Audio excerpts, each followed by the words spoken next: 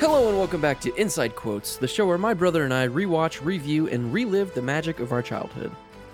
This is episode 54, and I am your host, Jeremy Jones, and with me today is my older brother, Jonathan. Jonathan, welcome back to the show. Quack quack, everybody. Good to be back here on Inside Quotes. Now, Jonathan, this is about to be a good episode for you, because this is your pick, and you would say that this movie is a staple of your childhood. Of mine. Maybe even the stapliest, would you say? It's up there. I was thinking about this. We've talked about having a pretty good sized DVD collection, but I actually do have a few VHS tapes that I've held on to that are just like in a box in my closet. And this movie is one of them because this one was a important one for me growing up.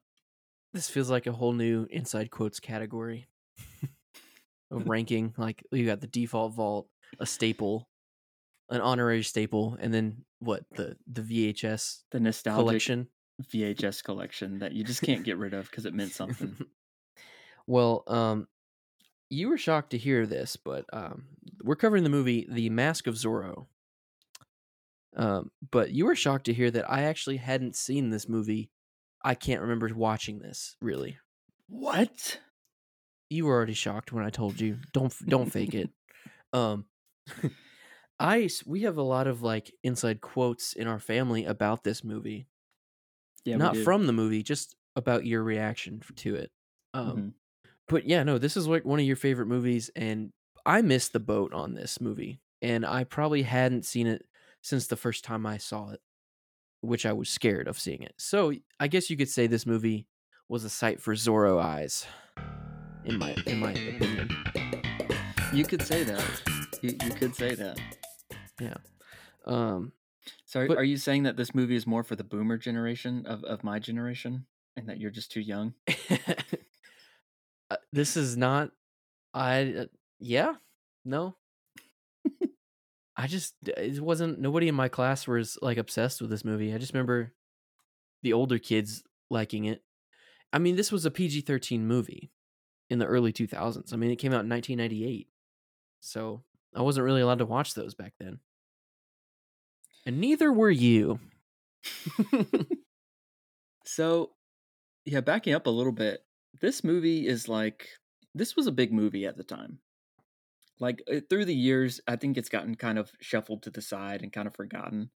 But I'd say this movie it made a decent amount of money, and it was like, I think for a moment, it was a part of like the pop culture consciousness, I think. Yeah. Late 90s for sure. I mean, I definitely know who Zorro is from at a glance. I mean, it's a rich man dressed in a cape, wearing a black mask in the sunset, and it's Batman. Yeah, essentially. Yeah. Actually, I was looking this up earlier. Apparently, like it's known that like Batman was like heavily influenced by Zorro.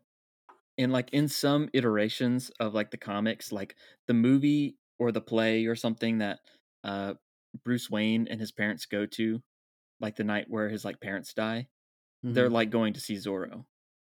For I real? thought that was kind of interesting. Yeah, maybe not in like every comic, but in like some iterations of it, that's kind of happened. So I thought that was kind of a nice nod to it. Like, yeah, we're gonna take this kind of concept and make a lot of money off of it. Yeah. But yeah, so Zorro was like, I guess there was a lot of movies in the 40s and stuff, and then it like, I think there were some books and things like that. It's essentially like a kind of like a public domain character, maybe not quite like a Robin Hood or King Arthur, those types of figures. Yeah. But I hadn't seen any of that stuff. In fact, I didn't see this movie in theaters. I didn't even know anything about it. All I know is Christmas 1998. We're opening presents, and actually, this isn't like the morning of. This is like later on in the day with like some of our other relatives came over, Mm-hmm. and we were at the Holland house, and I, our aunt and uncle, Ralph and Noni came over, and they brought gifts for us. And the gift that they gave me was The Mask of Zorro on VHS. And I was like, it wasn't anything I asked for. It was just a gift that I got. And they knew I liked movies, and I was like, "This looks cool," and I was, like, looking over it, and I flipped it to the back of the case, right, and I'm looking at the pictures, and then my eyes something at the bottom of the case catches my eye, Yeah. and it was a PG-13 rating, and I was so excited. Jonathan, you were 6 years old. I was 6. 6 and a half, thank you very much. And I spot that movie was rated PG-13, and I was so excited because I thought this was a rite of passage. And we have this on video of us, like, opening presents. We have this quote is, like, our inside quote. Here it is. It's like, "Can't stop me now from watching PG-13 movies." So I was, like, really excited about this, and now that I'm thinking about it, I don't think it was the first PG-13 movie I had ever seen, Yeah. but it was the first one that I owned, like, that I was given to Right. me. And so in my eyes, this was like, I've graduated. I can now watch something little more edgy, you know? Yeah. Because at that point, I was first grade, going into second grade soon. I mean, I was getting pretty wise to the world by that point, for sure. Yeah. No, Yeah, I could handle it. Actually, I know it's not the first PG-13 movie because I'm pretty sure in this home movie, we've got the Godzilla 1998 movie playing in the background. And Yeah. Jeremy, I remember you were playing at that like little plastic kitchen set I was a that wee we had. little lad Yeah, of a tiny well, 1 you would have years been like old, 1.5. 1.5. Yeah. So yeah, I guess so. Maybe I was 7 then. Maybe I was 7. If it's 1998, you were 92. Yeah, I think it was 98. Yeah, That's when it's this either. movie came out. Yeah, I yeah, was a wee little lad. So I don't remember none of this. So, did mom let you watch that movie since you yeah, owned it yeah. I technically? know. I watched it all the time. I don't know if she made you wait a couple years. I'm curious if she like looked it up or anything like that because like back in the day, the parents had the screenit.com. Yeah. They would look at the reviews of movies and see how much language was in it or inappropriate scenes. So I definitely remember asking to like see a couple movies and like mom going to that website and looking up the reviews and be like, "Nah, I don't think we're gonna go see that one." Yeah, I But mean, this is very a risky one to show your 6-year-old. There's some awkward scenes. there's a few. I don't think it's too bad though. Maybe Yeah. just because I grew up with it. I don't know. It was big. It was a big movie for me because of that, but I also just genuinely liked it. I watched this movie a lot, Yeah. and I do know a lot of kids in my class had also seen it, and so it was just like it was just a big thing. How many kids in your class dressed up as Zorro for Halloween? Because that's like the easiest costume ever. It is. I can definitely picture someone doing it. I just can't specifically remember who. At least for Halloween, I do know of someone because we did a Cub Scout skit that we have on Yeah. video also Yeah. of us doing like a Zorro video for Cub Scouts, Oh, and my yeah. friend Evan was Zorro. Dude, you gotta get that Yeah, video. Put that up on the Instagram. yeah. I have to find it. I have to ask mom if Wow. she's archived that one. But yeah, it was around this time. I think I was in Cub Scouts, and I think it was Bear Cubs or whatever. And our friend Evan, he dressed up as Zorro, and we did this skit. I don't know if it was for like a um some event or anything like that, or if it was just some random meeting that we did it. Like, I don't really remember doing it for like a whole crowd of people. That's the thing. Yeah, no. I think we just did But we just random filmed the video. skits. Yeah, I feel like skits were a big deal back in the day. yeah, We don't really talk about skits much these days. yeah. Maybe I'm just not a child, but A flippin' skit. Why didn't anyone tell me? well, I just feel like skits were a scout heavy thing. Oh yeah, for Like we sure. definitely have to do one at a summer camp or something. Hmm. Um, but especially in Cub Scouts, like I feel like each group had their own skit for like the award ceremony or something. Yeah, they'd do that, or they'd have like campfires, and like the different patrols would do a skit. Yeah. Um, Even at school growing up, during the talent show, I think didn't mom like organize the talent show at some point? I don't know if Because she organized it, but I do remember that we was a always thing. did skits, and I would Mhm. always have to help her do skits or something just to fill time. And I just feel like I did 3 or 4 skits in the talent show, Yeah, through the um, years, maybe. through the years. I'm Yeah, trying no, to remember. I don't. I've been a part of many a skit in my life, Mhm. and you really don't think about it often. Hmm. Probably explains our amazing improv skills, don't you think? No. I mean, yes, and uh um yeah, no, this really did come from more there were more skits in Boy Scouts than in anything. Yeah. Every summer camp or special like council Pinewood Derby or something, I don't know. Now, I don't remember ever, like, writing any. It was just, like, seeing, like, people perform them and then being like, "Oh, I wanna do that one next time," or something like that. Yeah. Maybe you see, like, a different troupe, they've got their own one. I know we had a few I just different ones remember that the we clean did, and socks one. You remember that one? maybe if you told me about it. Dude, now that I'm reading these, they're not even funny. No, they're terrible.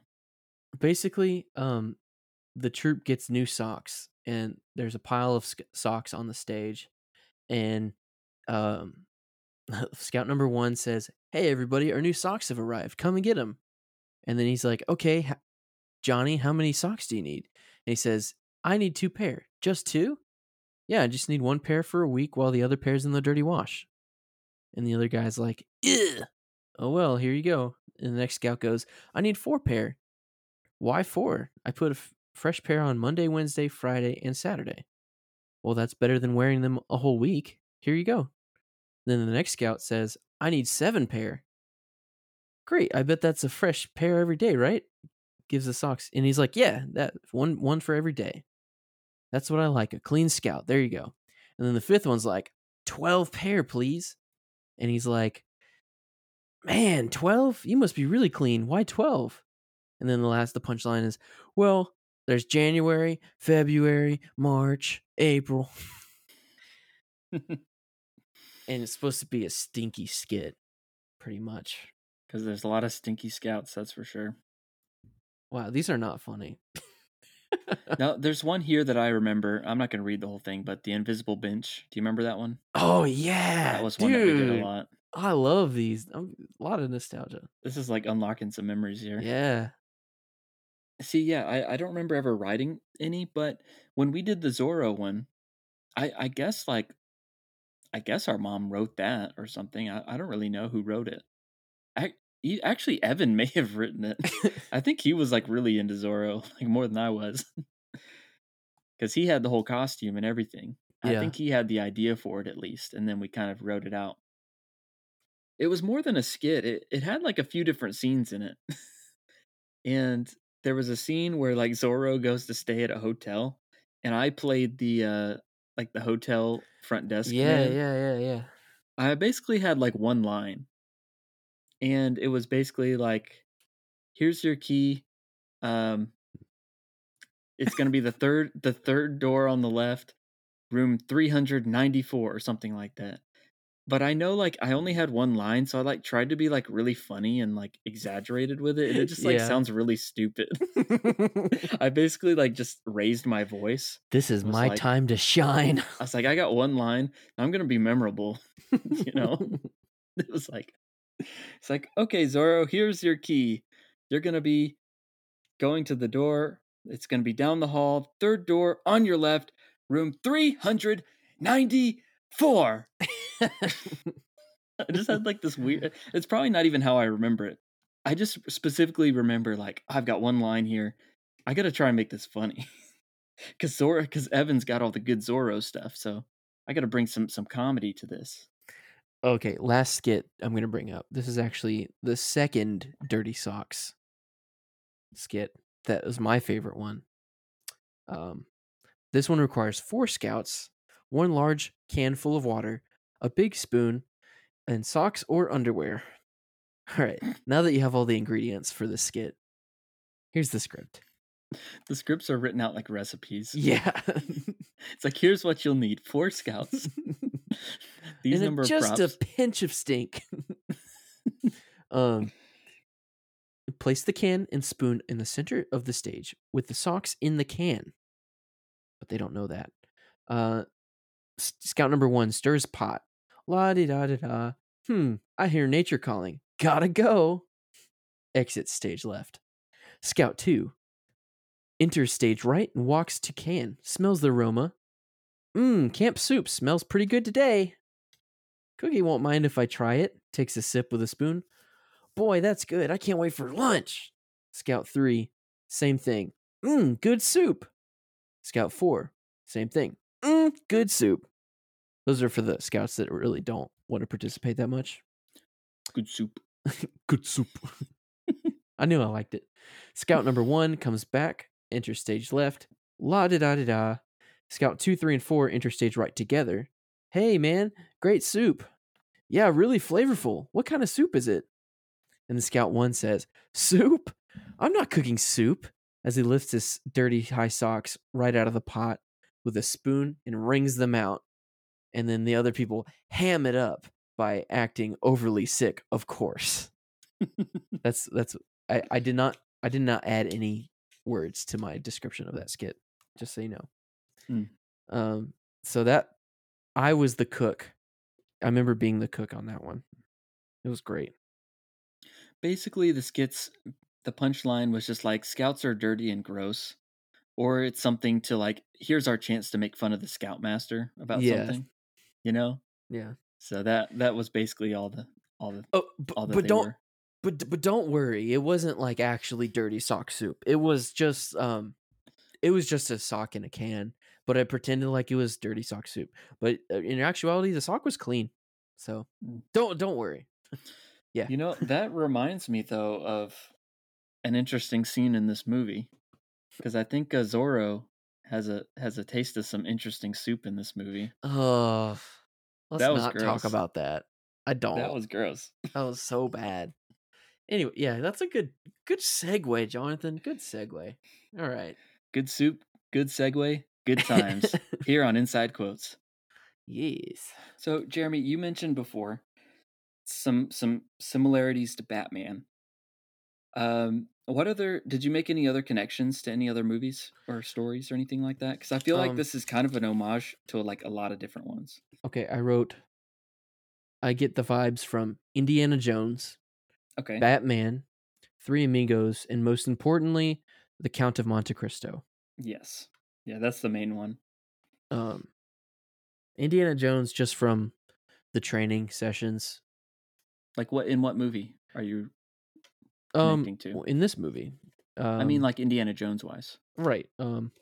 So the part where he doesn't really know what he's doing, he's just making it up as he goes. Tip of sword goes in person. He's just reckless sword fighter.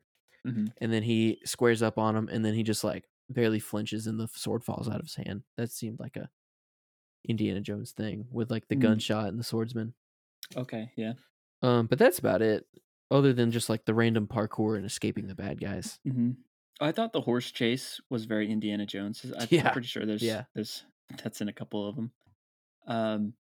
Actually, originally Sean Connery was supposed to play the role of that Anthony Hopkins played in this movie. Yeah, which I thought was interesting.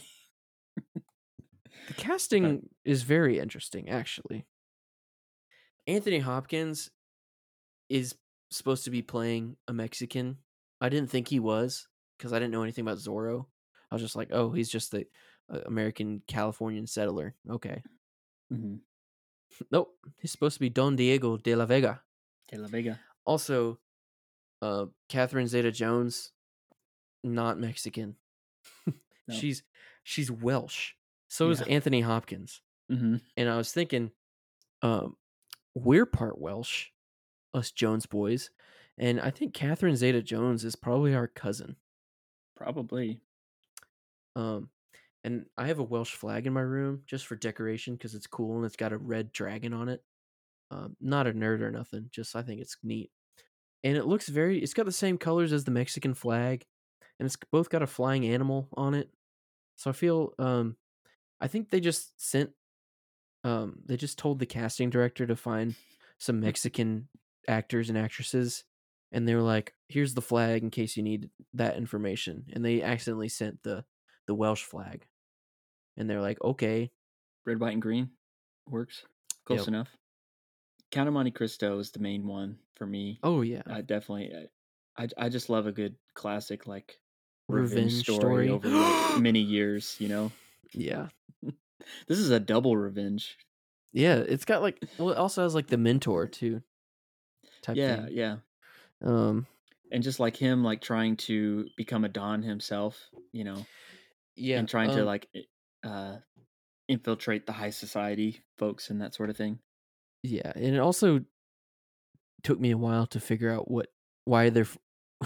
It took me a while to figure out that all these people's first names wasn't Don.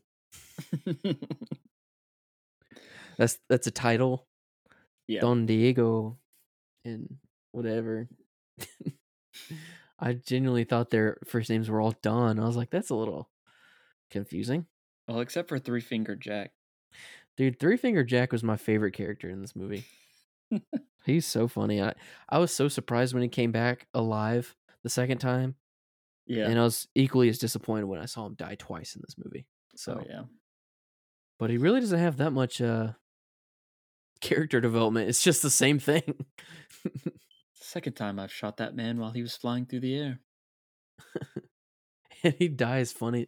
It's like like this whole movie is very funny in itself. It's very slapstick, Yeah, it's got a lot of good moments. Yeah. and it makes light of getting shot. It's like a pirate movie. It's a swashbuckler, but I it's was like, thinking that when I was watching this, you've talked about having like a pirate's phase, like yeah, young kids have that phase, yeah, and I feel like for me, like this was one of those types of movies for me, like because this was before Pirates of the Caribbean was out. I just had Zorro, yeah. so this was my main like sword fighting type movie. And it brings you to like those old westerns, like Bonanza, and I didn't care about the other one because Bonanza was the only funny one of those old shows that Dad watched. Making it funny and not taking it too seriously really brought me to the Three Amigos movie. Okay, yeah, yeah, I liked that a lot. Um, but really just taking such a serious, like, hardcore Western movie character figure, pop culture icon from the 40s and 50s, and making him have a funny side is a, a good way to, like, I guess, reboot it. yeah, yeah. Let's talk about the opener. I'm just gonna say it, like, this is my first time watching this movie. I'm just gonna justify this as it seemed like my first time watching this because I couldn't remember much. Yeah, you said you'd seen like bits and pieces through the years, and if you had seen it all the way through, you just didn't remember it. No, I haven't seen bits and pieces. I've seen just the movie, and I just didn't remember it because I remember I wasn't allowed to Okay, watch this movie okay. because Yeah, I don't remember that. it was very violent. It Um, is kind of. and even when you were old enough to watch it, I still wasn't because obviously I was like 3 when you were watching it. So, and then I remember the first time I watched it, I got a little scared because it was like very adult, or at least Do you remember the 13. scenes that scared you?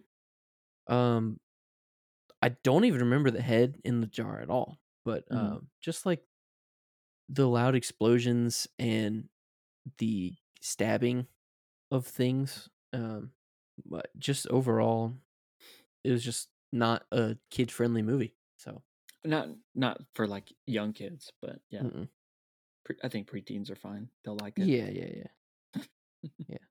But the opener for this movie, first time watching this, really engaging and makes you very excited for the rest of the movie. I think it covers all the things that you need in an opener that get you Hmm. excited for, I guess, for a reboot. Um, I didn't think it. I just figured it was Antonio Banderas. I didn't even realize this was going to be an origin story. I just assumed Yeah. that was him at the opening scene, and I was like, "Oh, Anthony Hopkins, Hmm. Principal Prickly, sir. What a surprise!" What a surprise! um, That's one of the things I really like about the movie is like the whole mentor yeah, relationship, and it's like it's a really cool dynamic. passing down the mask. Yeah, the intro, it gets right to the point, like there's a lot of action in the beginning and everything, and it just sets up the whole like dynamic of I don't know, the people in the city and like the Dons are like, have power over them and are kind of taking advantage of them, that Yeah. sort of thing. And you just get introduced to Zoro. He's fighting for the people, and then you see, everything he loved get ripped away from him. Yeah. Talk about It's like sad. full on evil intent from the villain Hmm. side. Like that is one of the worst things to do. Yeah, yeah. He's straight up Jobbed him, from the Bible. He's like burned his house down, killed his wife, kidnapped his daughter, locked him up in jail, gave him Mhm. nothing. Which brings me to my favorite part of the movie is his reaction to that when he shook the cage like an ape and grunted like an ape. I thought that was very funny. Took me out of the movie, but I'm okay with it. Well, Don Diego is 100% just Bruce Wayne. Like he even had his own like fireplace entrance to his home Oh yeah, and and like it's a like whole cave, like a bat cave. yeah, it's got the Bat Cave down below. I mean, it looks like he's like some kind of like nobleman. So he's like kind of, Yeah. he's got a nice house, he's got money and sort of thing. So he's just kind of like he's like some rich guy, like Bruce Wayne too. Yeah. Lot of connections, a lot of connections. So you said he was he was like fighting for the people and stuff, and you said earlier that he was kind of like Robin Hood in that way. Um but he really wasn't, right? Did you say that? Well, I was comparing like just kind of the type of character, like Robin Hood or like a public domain thing that like people know about. Yeah. But I mean, yeah, he fought for the people. But he wasn't part of the people. Well, Just like no, Iron Man and he's like a whole class above everybody. So right? is this a Yeah, superhero movie? that's exactly what I was about to say a minute ago. Was like Okay. this is another. We're talking about like Batman and Count of Monte Cristo and different movies of themes and like, but for me, like this is kind of like the first superhero movie that I had seen. Yeah. I don't even know if I'd seen Batman before this. I might have to put a hot take out there. I don't care for Batman that much. I got the hottest take of hot takes. Oh yeah? Batman Forever, best Batman movie. Why is that? Why would you I say love it. that? It's good. I like it. It's deeper than people think. I like Val Kilmer. I think he plays a good Bruce Wayne. Okay. I don't know. Like with the Christian Bale, he's a good Batman, but there's not really much to his character of Bruce Wayne. And for me, I've actually thought about this a little bit, getting into superhero talk. But like, I think I care about like their real identity more than their superhero identity. Like Okay. when it comes to Superman stuff, I like stuff that focuses on Clark Kent and his character. Which is why Smallville was your favorite TV show Right. growing Yeah. up. Okay. I prefer that sort of thing. Um, thing that actually like gives the character of Clark Kent like a story, and it's not just like I don't know. You get to see what he's thinking and how he's dealing with things. And I feel like a lot of the newer stuff, they just focus on like they don't really focus on like the alter ego side of it that much because they just you know like the new superhero stuff with Henry Cavill. There's not really much to his Clark Kent. It's just kind of Mhm. he's just has a few scenes, that sort of thing. But anyway, so you're not a big Batman fan, huh? No. I prefer Superman over Batman. Dude, I'm not even a Superman fan either. Everyone just likes dark superheroes and things like that. I think people are overly obsessed with Batman and the Joker, and I'm not here for it. Yeah. My favorite Batman movie is Joker. That's not even a Batman movie. Um, Bruce Wayne is in it, but I don't even like Superman that much, dude. I don't know what it is. It's like he's too powerful. That's why I like stuff that focuses on like his like Clark Kent. Yeah. I really love Smallville and like him like coming to term with his powers. I also like the show Lois and Clark, even though it's like '90s and really cheesy. But you get a good balance of like Superman stuff and Okay. You can't go there because Smallville is just 2000s and cheesy. Yeah, it's a different cheese. It's a different cheese. None of those shows aged super well. Lois and Clark is a little different type of cheese because it's Okay, like yeah, yeah. 90s and that sort of thing.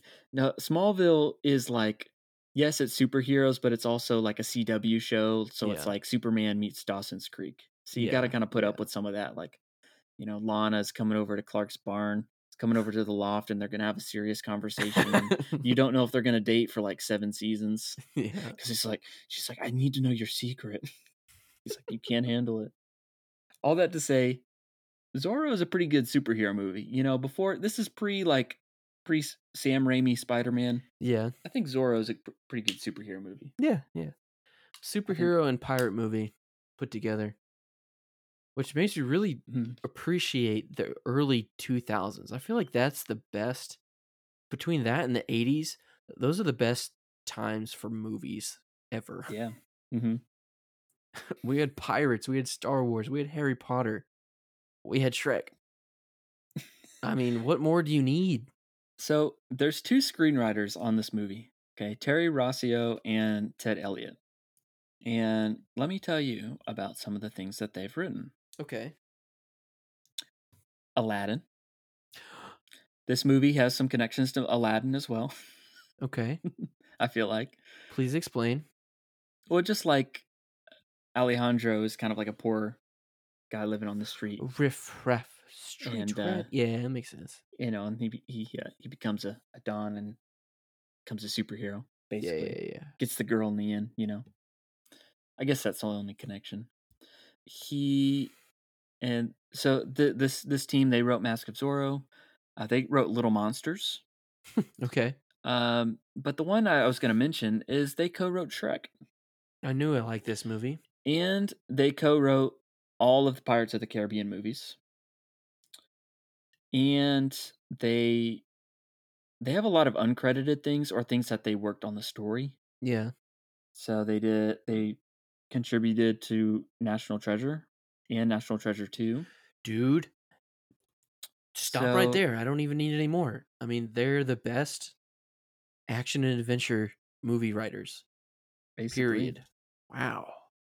It seems like once they reached like pirates, that's kind of what took over their life after that. Yeah. So, dude, they know what they're doing. So when it comes to this movie though, Mask of Zorro, like the beginning, it has like a text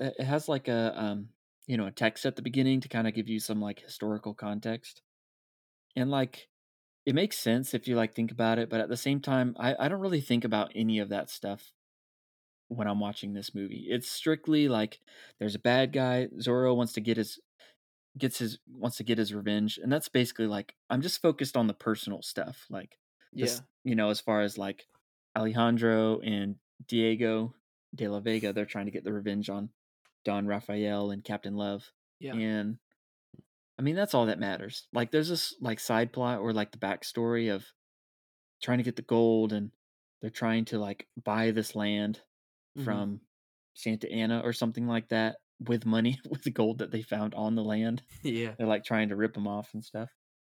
And there's like some historical background, but like none of that. I don't think really you don't have to understand that to like appreciate the movie. Like if you're not following all that, I think it just works on like a personal level of like a good revenge story. I don't know why I like that. I like those kind of stories. Everyone likes to get revenge, I guess, but that's why I really like Count of Monte Cristo too. Yeah, no, Count of Monte Cristo is one of my favorite books and movies. We definitely need to cover it soon. What really, like you were talking about the date a second ago. I mean, this movie took place in the 1820s. Yeah. Or did it? Okay, did the there's 25 years in between the beginning and the end, right? And I guess there's the very end where they have a kid, but well, it's 20 years later from the intro. So was the intro in the 1820s, or was it before then? Oh, I don't know. Either way, that's like, you don't think about this in a Western, but like, this is America, this is California, and the War of 1812 has happened and stuff, but there are founding fathers from the Revolutionary War that are still alive at this point. I mean, John Adams and Thomas Jefferson died in 20. I just remember they died on July 4th, both on the same exact day, 1826. So that's weird to think about. I don't know why, because you don't see this era as being like Revolutionary War era, because it's like completely other side of the country. But Yeah. it's neat. Yeah, and I think I was kind of confused at this as a kid because they're like talking about California, but it's like a time in history when like California was not a state. the line, yeah, it wasn't a state. The lines weren't like drawn completely yet or weren't official. Yeah. So a lot of it was like really connected to Mexico, which makes sense. But so the villain Don Rafael, he kills Esperanza, he steals Elena, and then he puts Diego in jail and then burns his house down. So Yeah. not a cool guy. Bad villain. I mean, good villain, but like bad person. I don't know. I just think it's like so weird though. I don't know. It's just he's just like so jealous that like Diego like married Esperanza. It's like that he just I'm gonna raise this child as my own because she should have been my daughter, you know. And I just thought This it's puts weird. Severus Snape in a whole new light. Always. I hate Severus Snape just as much as the next guy, but he also didn't kill No. his parents just to raise the kid. So Well, in fairness, he wasn't even trying to kill her. One of the yeah. soldiers, but it was an accident and the deed was done. Yep. So, did you think this was a pretty good live action Puss in Boots movie? Pretty good. Have you seen the actual Puss in Boots movie? I actually haven't. Is it any good? Yeah. Have you seen it? I have seen it. I just cannot remember it, and now I can't even. I bet there's some Mask of Zorro connections to it. Now I really want to watch it. So Yeah. I mean, he's literally Puss in Boots is the same character, Yeah, played by the it's same guy. That's what I always thought it was like an homage to. I mean, I know there's like a Yeah, Puss in Boots is an actual character. but yeah, I figured as far as getting Antonio Banderas to play him, I thought you got to get Zorro. That's who you got to get. Did they make 2 of those? Puss in Boots? Yeah. No, just the one. Just the one? Yeah. For some reason, I thought that it was like a spin-off franchise and it like maybe he did a show, I think, maybe. Did it? Yeah. Let's move on with the plot. All right, so Alejandro's brother dies, gets shot by the assistant of Don Rafael, last name Montero. So he's got his revenge planned. He escapes that, chops his head off, saves his head, leaves the necklace, which I thought he would take the necklace. Yeah. Which is a really cool scene at the beginning because he gives him the necklace. Yeah, whatever. You guys know. Going back to the beginning, I really like the opening shot of this movie. Not just the part where Zorro comes out and does the flaming Z. Yeah, those flames looking bad though. I think that's cool, but yeah, I'm talking about like when the movie starts, it's a close up on the tent, and there's like cutting out the holes for the eyes for him to see. That's so dumb. Well, no, it's cool. I know it is cool. It's cool. It's like foreshadowing him putting on the mask himself. He's like looking through it. Yes, I caught on to that, but it was a little too obvious. Like, what kid's gonna cut out 2 triangles? It's just like one little slit and you're good. You know? Yeah. The guy comes in, it's like, why are you cutting holes in my tent? I would like some more explanation. If they were to redo this movie, I would love some more explanation from when he breaks out of jail, which is, I love a good prison break scene, which is probably one of my main reasons why I love Count of Monte Cristo. Count of Monte Cristo. Count of Monte Cristo. Count of Monte Cristo. Dude, he escapes the same way as in that movie. Pretty much, yeah. They just don't like throw his body over like a cliff into some water. They just bury him alive. Which is way less cool. This is in no way a better prison break scene than Count of Monte Cristo. No. But it is very similar. I would like more explanation from point A to point B. So like he goes into the city, watches Raphael, and he's about to like kill him in public to get his revenge, and then he sees Elena and he's like, oh shoot, I forgot about my daughter. And then he holds off, goes to the bar, and meets Alejandro, who just shows up randomly from the middle of the desert. Yeah. They just like seem to have just they didn't explain how they got to the bar at all. It's just cut from both Yeah. scenes.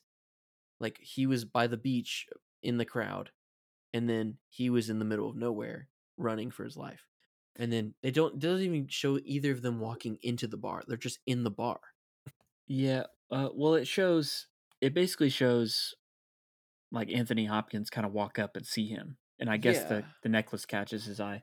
I do agree that was kind of a weird cut. There's probably a deleted scene somewhere, I bet. Possibly. But it's just I don't know if it needs all that much explanation. It's just kind of like a plot convenience of, these two Yeah.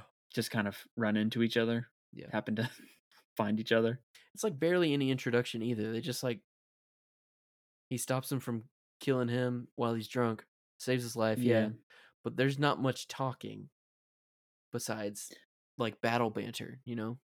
I think I would have liked a little bit more of like Diego's like thought process from like the scene where he's like about to kill him and he doesn't because he sees his daughter. Right. To having like just resigned himself to I don't really know what his intention was there.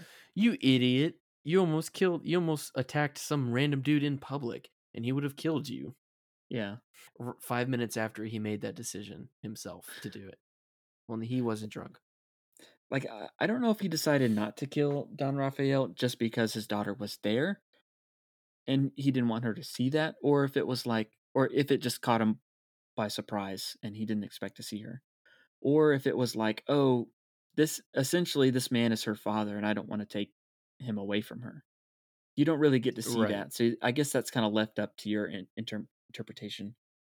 But I mean, in the end, it looks like he goes away and he meets Antonio Banderas and he's like, I'm going to help you get revenge and I'm going to get my revenge too eventually. I've just delayed it. So I don't really know why he didn't in that moment.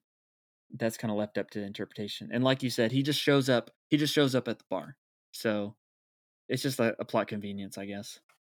If you think about it, if I were to plot the perfect revenge, I would not just randomly impulsively kill him in public like that. I've been stewing on this for 25 years in prison. It's gonna be cool. He's gonna be attached to a wagon, falling off with pounds of gold off of a cliff. Yes. That's gonna happen. I've already planned that. It's a double kill too. Yeah, double. Yeah. So it makes sense why he didn't kill him like that. So, and then we get into it, and Antonio Banderas meets Catherine Zeta-Jones, and I realize that she's white, and I'm like, oh, that's Catherine Zeta-Jones from The Terminal. That's what you remember her from. Yeah. That's funny. What else is she in? Zorro. See, I mean, this is what I saw her in, so this is what I know her from. That's I do so remember weird. her. I do remember her from being in The Terminal, but that's just like such a unmemorable role for her. Dude, I'm such a big Tom Hanks fan, though. It caught you off guard when we were watching it. I said, "Do you have an appointment?" Oh, that's a great movie. I don't care who you are. Yeah. That's one of my favorite movies ever. That's pretty much all she's in, pretty much. Yeah, she's in Ocean's 12. Yeah. That's the only other thing I've seen her in, and that's my least favorite Ocean's movie. She's you recognize that name, but she's not really in much. She's been in some big movies. Like I feel like early 2000s. I think she was in a lot of stuff, and then I don't think she really does anything anymore. No. I don't know. Just until Terminal 2 comes along. Well, she did do The Legend of Zorro, which is the sequel, that is a movie I've seen one time and like do not remember at all. Sounds like we're gonna cover it. Not yet, but I was thinking like from what I remember, like I didn't think it was that good. So I don't know if it's worth the rewatch or not. It's worth a rewatch. If anything I've learned from doing this podcast, it's always worth the rewatch, whether it's good or bad. There's that weird confession scene in the church. Yeah, the priest, he was like, Zorro, is that you? The years have been far kinder to you. How does that even happen? You can recognize it. Doesn't look anything. The bottom half of his face looks nothing like Anthony Hopkins. Actually, I'm looking at it now. Yeah, it looks exactly the same. Never mind. Yep. Never mind. But yeah, no, that was weird. And then he starts to become the charming man he is. Becomes one of the Dons. Does he become a Don? I don't even know. He pretends to be a Don. He pretends to be a Don. Yeah. And then he gets in with the royalty, not royalty, but like the governors and stuff. Well, with the other Dons. Yeah. Yeah, and the governor. The other Dons. I don't know how these titles work, but the higher ups. And then Anthony Hopkins gets his moment with Catherine Zeta-Jones, and she was like, "Sometimes I don't feel like he's my father." And then she's like, "Wait a minute. You sound so familiar. You're calming. I think you were my father, maybe subconsciously, but I won't understand that." Mm-hmm. That's so stupid. They could have done that better. Scene, that was also the scene where she, when he sees her for the first time, and they like give her flowers, and she's like, "Oh, I recognize this scent. What is this?" And, dog, you were 6 months old. You ain't remember nothing. Yeah. So yeah, a lot of the plot convenience in the story is a little too easy. Mm-hmm. A lot of telling us and not showing us type of storytelling, which is okay because it makes up for the rest of the swashbuckling adventures. Yeah. It's all good. I'm willing to look past that for the rest of this movie because it's very good. Might be a contender for the staple bracket, action and adventure category at least. So we'll see. Yeah, I was gonna say there was one scene that we laughed at was it's near the end when Zorro breaks into the house like the second time, and they're trying to get the plans to like find out where the mine is that he took him to earlier in the day, and they're like chasing him through the house, and just out of nowhere, Elena just like pokes her head around the corner. And it's like, Zorro's here. Yeah, that was so lame. I loved it. It was like, where did she come from? This movie is cheesy, but it's a good one. I don't know. I can appreciate sometimes it not telling you stuff. Like sometimes you just want movies to show you, and not tell you. And movies can get bogged down in a lot of like exposition, like explaining the plot and that sort of thing. And so I think the movie works. It does have a few moments where it's like, what's happening, but overall, I still I think like it tells more than it shows, is what I was saying. Oh, I thought you were saying like it just goes from one thing to the next, and we don't really understand why. No. They explain why stupidly. Okay. Like what specifically? Like the whole like stupido. Why do you need to figure out? Like she subtly figures out that that's her father without her knowing. Stuff with her. Yeah, the stuff with her. Yeah. Everything with Elena is the cringiest part, honestly. I mean, this is whitewashing for sure with Anthony Hopkins and Catherine Zeta-Jones, but like, it's more with her. Let's be real. her Hispanic accent is not the greatest either. It's just in and out, but it's okay. I like the movie still. It's still cool when Zorro comes out and makes a Z with fire. Dude, I mean, I'm still here for all the fighting scenes. The fighting scenes were the greatest thing. The choreograph. It was so good. It was good. The backflips, the parkour. So real. Yeah, so much like practical stunt work and things like that. It helps you just really get invested in the movie so much more when it looks real. Like when they really did it, And they're like long and drawn out like plays, and I guess old movies where he like one shot he kills like stabs like 5 different people instead of just like scene change. The constant cutting, yeah. I feel like older movies, that's one good thing about older movies. I would say that I think the movie near the end, it does start to drag a little bit. I think it's like a 2 hour and 15 minute long movie. Mhm. I feel like it could be trimmed down to like a nice 2 hours would be Yeah, good, I like did solid. I did lean over and I was like, "How long is this movie?" Maybe not even, like, bad pacing, it's just long. I think once you get to the point where like they're on the horse chase, like you would think that should be the climax of the movie, but it's not.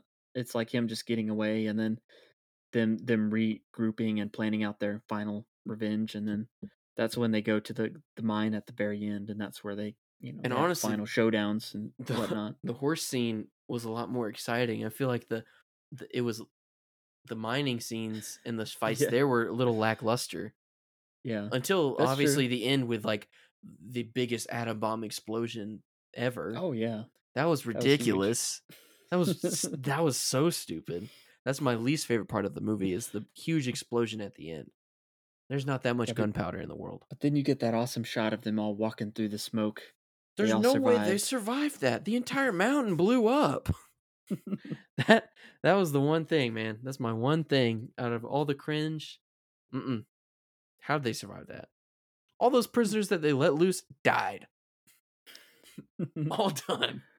Just for two very satisfying-ish deaths at the same time. Two birds, one stone. That was good. Overkill. I like that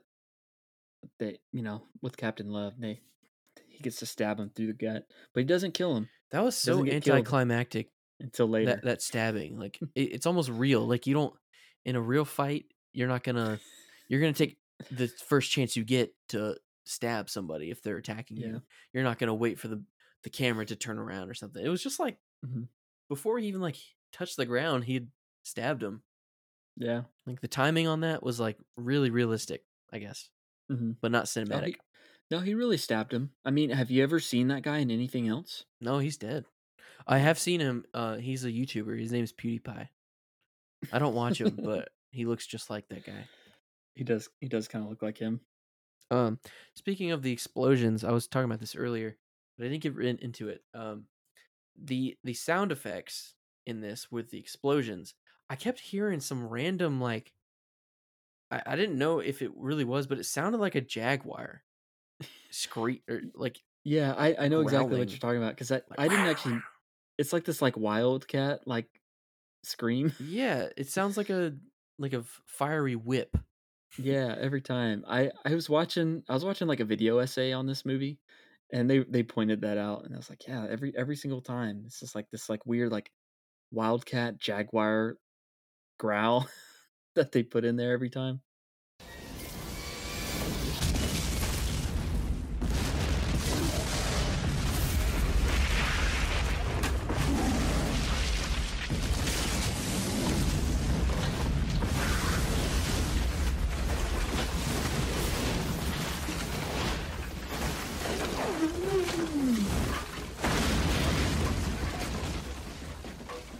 I don't know. I mean, I'm here for it, I guess, but why though?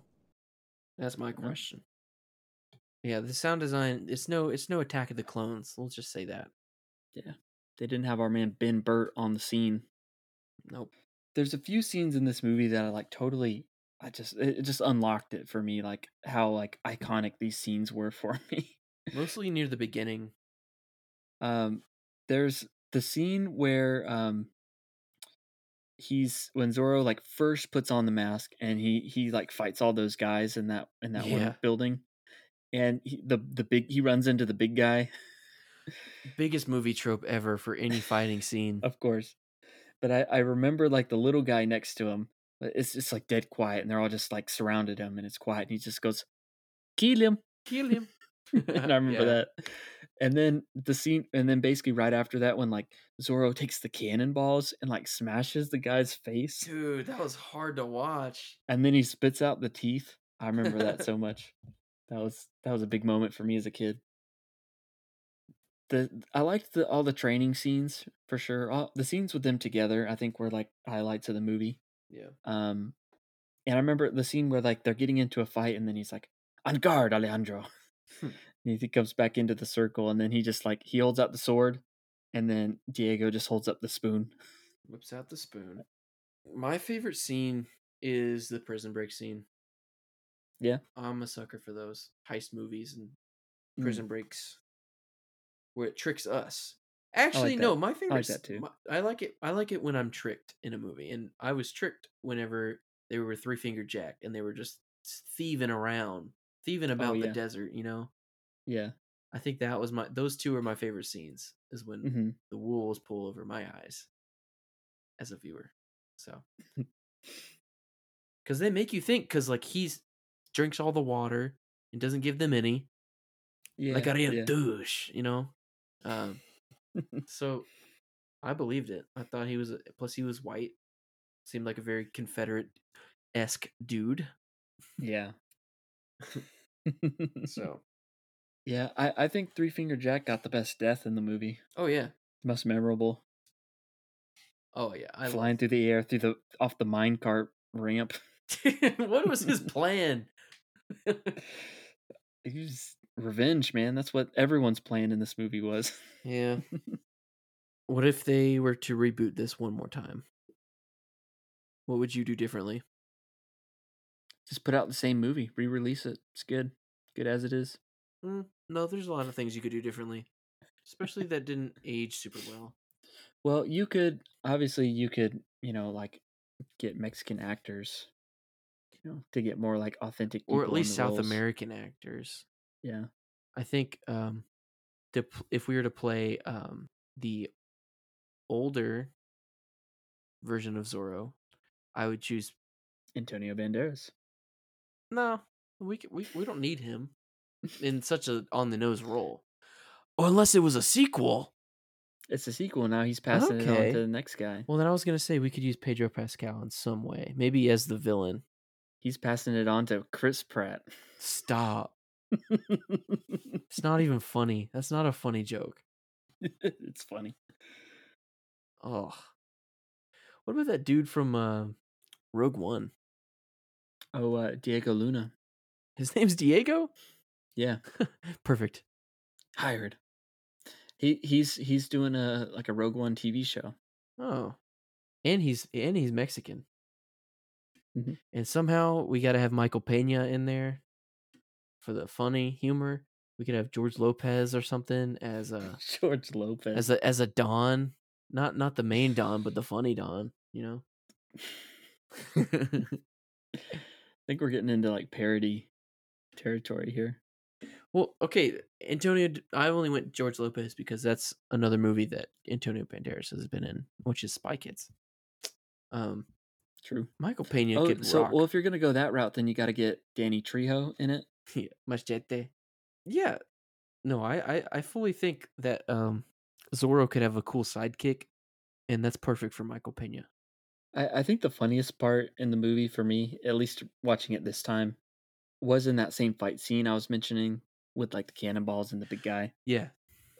Basically, after that happens, like they're about to like get him, and he just like runs away, and it cuts, and he's just like poised there, like with a cannon to just like shoot at them. That was Muppet-esque right there. That was That so was funny. I got Muppets vibes from that for sure. Rewatching it, I had forgotten like how funny the movie was, because Yeah. it definitely has some good moments and some slapstick, and it has like a serious story to it, but at the same time it's got light moments. So Yeah. I think it's important to have a good mix of things. Everything just fits perfectly plot-wise for each and every one of the good-sided characters, the protagonists. Like, you've got somebody you need to kill. I've got somebody I need to kill. He has my daughter. I want her back. You need a wife. You could marry her. This win-win-win-win-win for all of us. Like, it's like the villains have zero chance when it comes to the story. They don't have any reason to win besides their own selfish desires.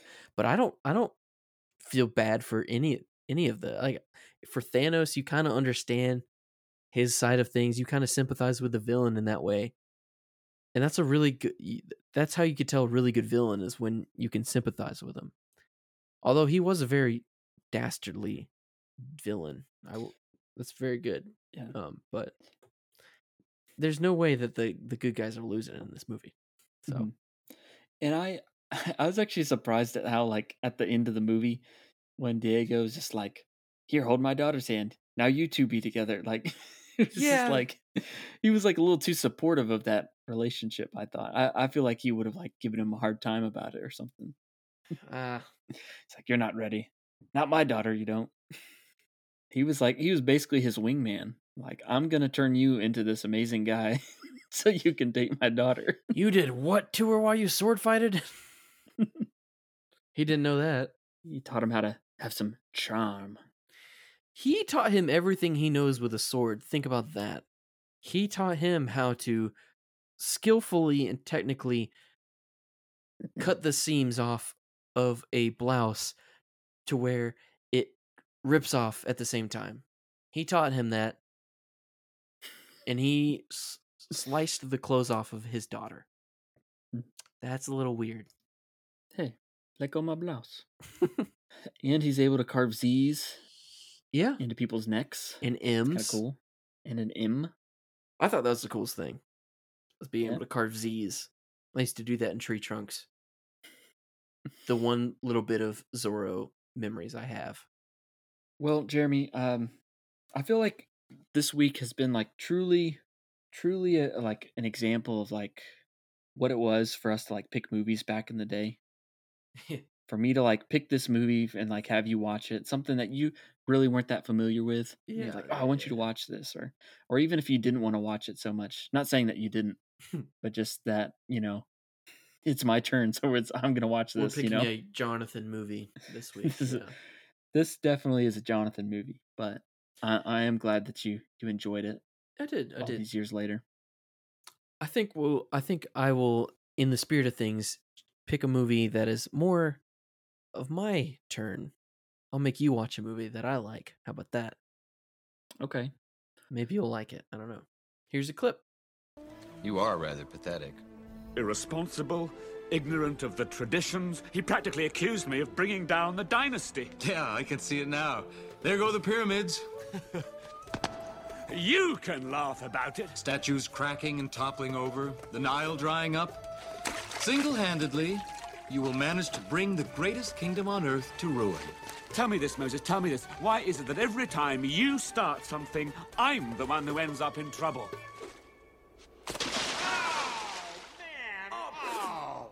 It's Ramesses. You're in trouble, young man. Get down here. I think you owe us an apology. Oh, my new thing. I am so upset. So our show art was done by Bryce Bridgman. And you can follow him on Instagram at GroovyBridge. And he's got a new website, brycebridgman.com. Check it out. He's got all his artwork up there, original artwork, and check him out. And he was on our podcast last episode. Listen to us talk about Scooby-Doo. It's a lot of fun. Wow, Jonathan taking the closeouts. Interesting. I liked it. Just like my man, Antonio Banderas, taking the clothes out. The clothes out. Get it? Good one. Or off. Sign off. Whatever. Anyways, and if you want to follow us on Instagram, you can find us at Inside Quotes Cast. If you haven't followed us on Instagram yet, go do that. Just go do that right now. If you're listening and you have not followed us on Instagram, do it. And if you're listening on Apple Podcasts, make sure to leave us a review, or we'll put your head in a jar and make you drink soup out of it, even though your head's in the jar. Never mind. We're keeping it. So yeah. Thanks for listening, everybody. We hope you enjoyed listening to us revisit Jonathan's childhood just as much as I have. And if you did, make sure you hit subscribe or follow on any of the podcast platforms, Apple Podcasts or Spotify, so that you don't miss out on a future episode. Until then, we'll see you next time on Inside Quotes. So long, and thanks for all the fish.